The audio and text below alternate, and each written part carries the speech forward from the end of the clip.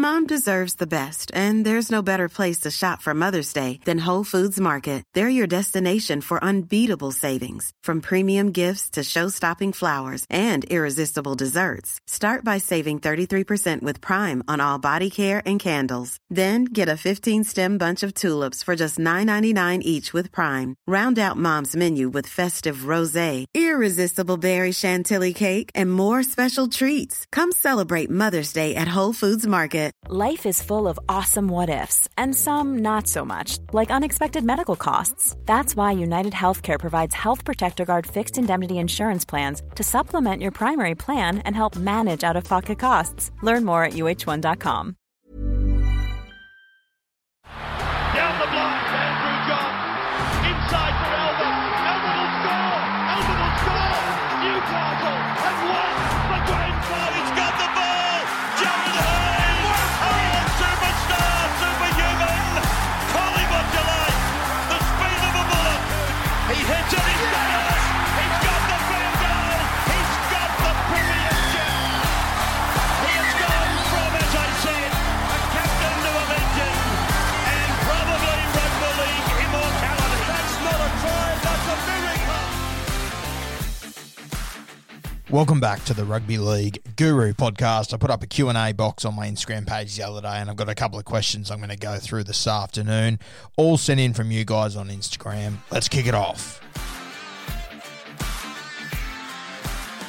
Our first question comes from Tom on Instagram. He asks, is shifting Sonny Bill Williams or Orbo to lock a must for the Roosters to go 3 in a row? Now, you'll all remember at the start of the year when Victor Radley did his ACL, I essentially said, I don't think the Roosters can recover from this. I don't think they can win 3 in a row without Radley. And to some extent, I stand by it. But what they've done since, I shouldn't have doubted them. They are the best system in the game. They are simply incredible. And the way they've recovered from that loss has been unbelievable. I mean, the way that Radley was playing, and I think he's still very underappreciated, Victor Radley, the way that he controls the centre third. I've been saying it for 2 or 3 years, but this year, he was just going to a new level. The stuff he was doing through the middle was amazing, and it really just allowed Luke Keary to play on the left edge and Flanagan just to, bide his time in the Roosters system on the right edge. And what it's meant is that the Victor Radley injury has meant that essentially Luke Keary's had to take more control, as has Flano, but Keary, he's really gone to a new level since Radley's gone, and, he's sort of been in and out of the side a little bit, but when he is there, he's been incredible. And obviously,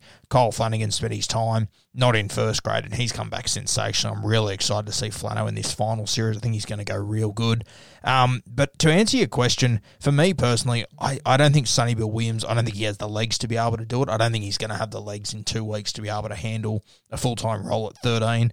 Orbo, I love him, but I wouldn't have him in the middle at 13. I don't think he has the hands for it. Really talented footballer, but geez, it's a hard role-playing lock. The man that I would have at 13 is Takiaho. Now, I probably wouldn't have him there for 80 minutes, so you might get a rotation with Sonny Bill, which I think would work perfectly. I'd be playing Takiaho there for 60-odd minutes. He's got that sleight of hand, that ball-playing ability, and if it's not on, tucks it under the shoulders, and he just goes. And he's one of those guys. I talk about explosive front rowers quite often, and I love to have a ball-playing lock, but if Radley's not there, I think Takiaho is the man. I'd be playing him at 13 and just let him play footy, let him go, put him on, for the first 50 minutes, give him a 10 or 15 minute spell, then put him on the end. And that might mean that you shift Sonny Bill out to the edge. It might mean that Sonny Bill only plays 15, 20 minutes. However you're going to work it, I don't think Orbo or Sonny Bill's the man. I would have Takiaho there. They've got a heap of other really quality front rowers that can jump into the front row with Jared Rea-Hargraves.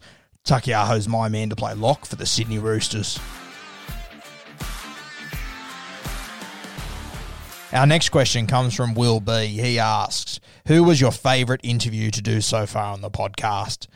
Mate, I've had a number of really good guests on this year. It's been sensational for my first year. A number have come into mind. Obviously, like Craig Fitzgibbon, Anthony Minicello, absolutely loved them, especially Anthony Minicello. He was a guy that I absolutely loved watching as a kid.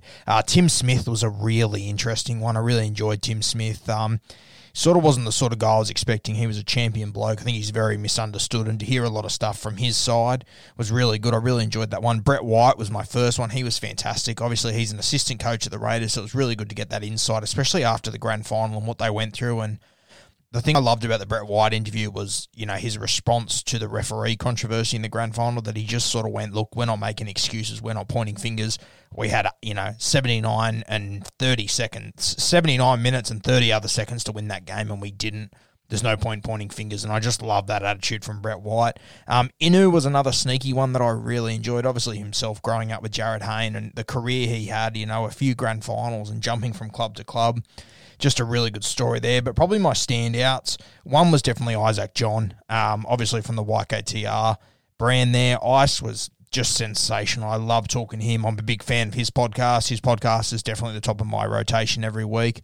So I love talking to Isaac John. He was a really good bloke and has sort of helped me out quite a bit during my time doing the podcast. Another one was Michael Witt. And Witt was a guy that I didn't really know what to expect. He'd bounced around a few clubs, and it's sort of when I started to realise that what I'm enjoying is talking to the guys that weren't the absolute superstars, the guys that bounced around a few clubs, because they've got the best stories, they've got the most interesting stories, and, they've seen a lot of footy that, some of the top-level players that you see on Fox Sports and things all the time, they don't really have those stories to tell. So I really enjoyed Michael Witt, and he was an absolute champion. He had all the time in the world for me, so he was sensational. But probably my favourite one is the one that I dropped the other day with Brett Finch. I mean, I've only dropped part 1. There's part 2 coming on Monday and part 3 coming next week. And Finchy was just a champion. He was such a legend. That's no shock, of course. But the other thing about Finchy, as funny as he is, he was definitely one of my favourite players when I was growing up as a kid. I love watching Finchy play. I love the way that, as he sort of said in his podcast, he was just all chips in. He'd cop all the shit in the world, but he would just get up and he would go again. So probably Brett Finch has been my favourite one. We got on really well, and he was just hilarious. As I said, part 1 dropped on Monday. Part 2 and part 3 will be dropping over the next 2 Mondays, so make sure you get stuck into that.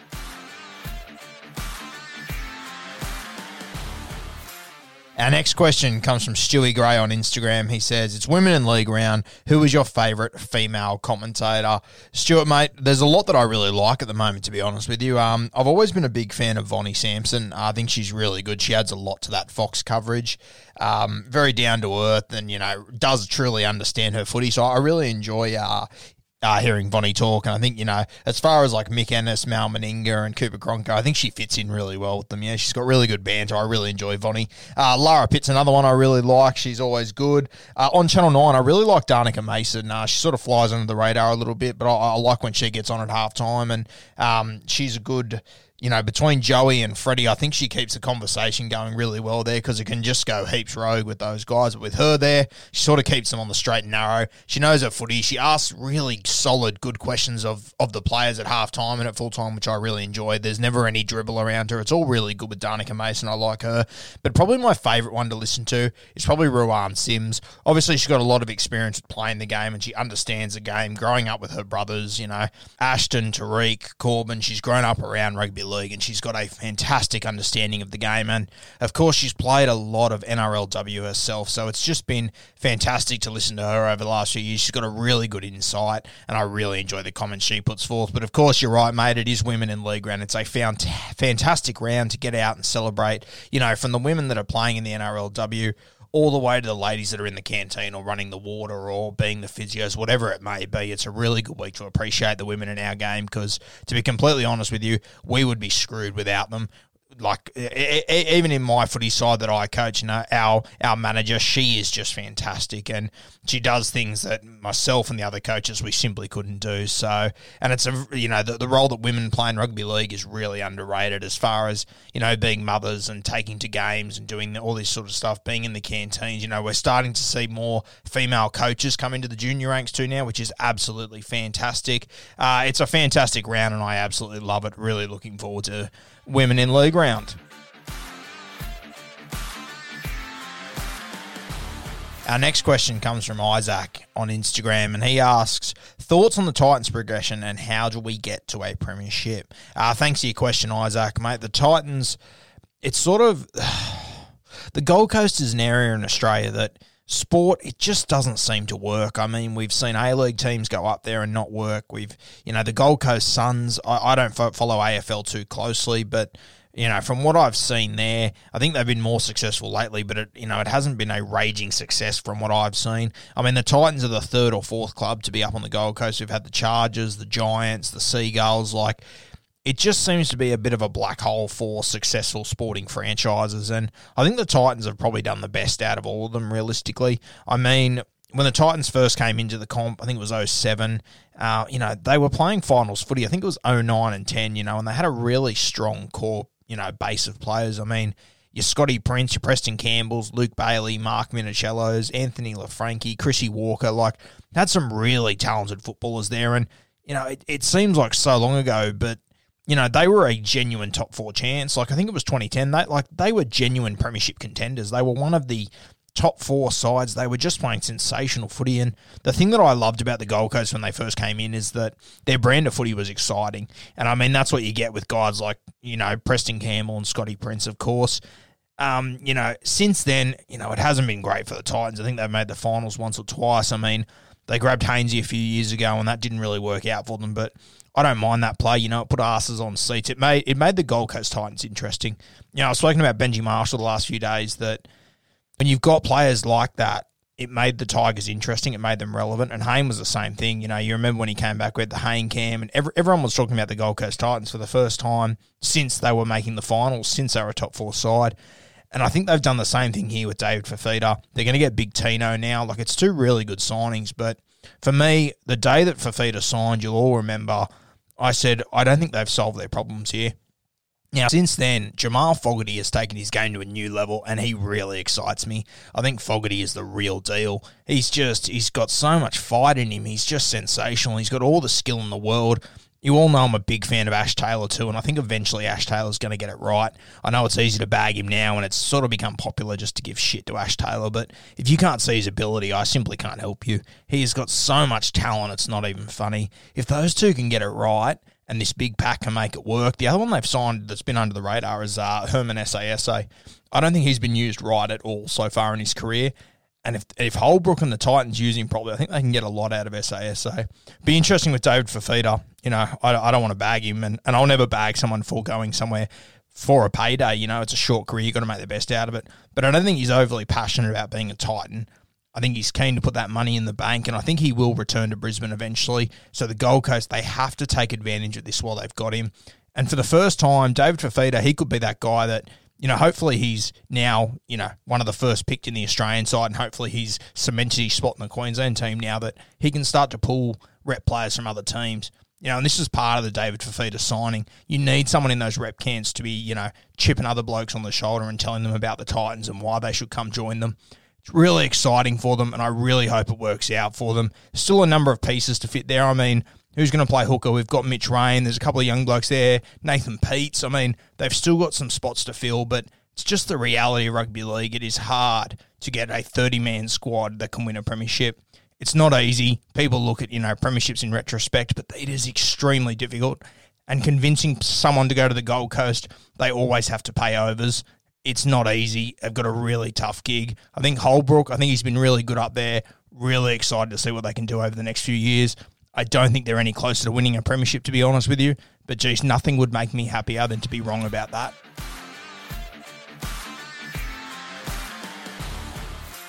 Our last question is from Instagram from BMac. He says, how many premierships will Luke Keary end up with? Now, Luke Keary, obviously, he's low-key putting together one hell of a career. I mean, he was the 5'8" in the South Sydney Rabbitohs, drought-ending 2014 premiership. So that was his first one. He then moved over to the Roosters. He won in 2018, and then he won, of course, last year, 2019. And, being at the Roosters, being the 5'8", I don't see... The only thing I can see standing in the way of Keary winning another premiership is his concussion issues, unfortunately. Now, at the end of the day, Luke Keary, he's going to be the 5'8" at the Roosters until he retires, in my opinion, and he's going to have James Tedesco alongside him. There's a couple of young guys coming through there. They're going to be sensational. I mean, they've still got Kyle Flanagan, so they'll have the 7 locked up. They've got Sammy Verrills coming through. He's going to be a sensational 9. So their spine for the next 5 or 6 years is going to be Verrills, Keary, Flanagan, and Tedesco. Now, you put that with some of their forwards. I think Takiaho is a top 3 front rower in the game, if not on his day, the best front rower in the game. I think Victor Radley, if you're looking for a ball-playing lock that suits the style the Roosters play, Victor Radley is the best lock in rugby league. You look at Angus Crichton, he could be anything over the next few years. we're starting to see him play a slightly different role to what he did at South Sydney. He's just doing a fantastic job. They got Sonny Bill Williams in the building. I know he won't be there for the next 5 years, but he's going to set a tone with their culture that's going to build over the next few years. They're going to have Josh and Brett Morris. They might hang around for another season, but they're still going to be in and around the building. It's going to be massive. We've got Billy Smith, who was injured at the start of the year. I think he's going to be one hell of a football. He's going to be a fantastic centre. Ikavalu's there. You got Daniel Tupu. Their wings are locked down. They are really not short in any position. There is just talent everywhere, and like the young forwards that are coming through, you got Tupanua, and there are just so many unbelievably talented guys that I simply can't see the Roosters not winning another premiership in the next 5 years. Surely they've got to have at least one more up their sleeve. I mean, they could have one more in the next 8 weeks, realistically, and that could bring Luke Keary to 4 premierships. I'm going to say Keary finishes with 4. I'm confident he's going to get one more, but, when you look at Cooper Cronk's career, I mean, it looked like he was going to finish with a couple, and then he won in the last 3 years of his career. And that's the sort of thing that, I mean, we're going through the Roosters' current squad right now and saying how good it is, but in 5 years' time, when Keary is sort of coming to the end of his career, or 4 years' time, whatever it might be, there's going to be other superstars out there that the Roosters are already looking to recruit. I mean, you look back to in 2017, they run out 2018, they've got Cooper Cronk, they've got James Tedesco. They're going to do it again over the next few years, and Luke Keary, he could just be there for the ride. Sorry, when I say he could be there for the ride, I'm making it sound like he's a passenger. He's far from that. He's one of the best ball players in rugby league, if not the best ball player. But there is going to be opportunities there for Luke Keary. There is always going to be opportunities there. When you're at the Roosters, I've said it before, they're not in the friends business. They're in the premierships business.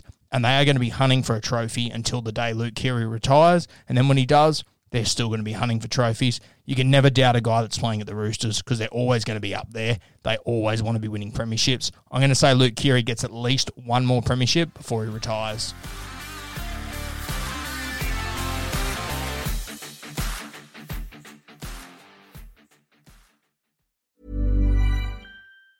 Mom deserves the best, and there's no better place to shop for Mother's Day than Whole Foods Market. They're your destination for unbeatable savings, from premium gifts to show-stopping flowers and irresistible desserts. Start by saving 33% with Prime on all body care and candles. Then get a 15-stem bunch of tulips for just $9.99 each with Prime. Round out Mom's menu with festive rosé, irresistible berry chantilly cake, and more special treats. Come celebrate Mother's Day at Whole Foods Market. Mom deserves the best, and there's no better place to shop for Mother's Day than Whole Foods Market. They're your destination for unbeatable savings, from premium gifts to show-stopping flowers and irresistible desserts. Start by saving 33% with Prime on all body care and candles. Then get a 15-stem bunch of tulips for just $9.99 each with Prime. Round out Mom's menu with festive rosé, irresistible berry chantilly cake, and more special treats. Come celebrate Mother's Day at Whole Foods Market.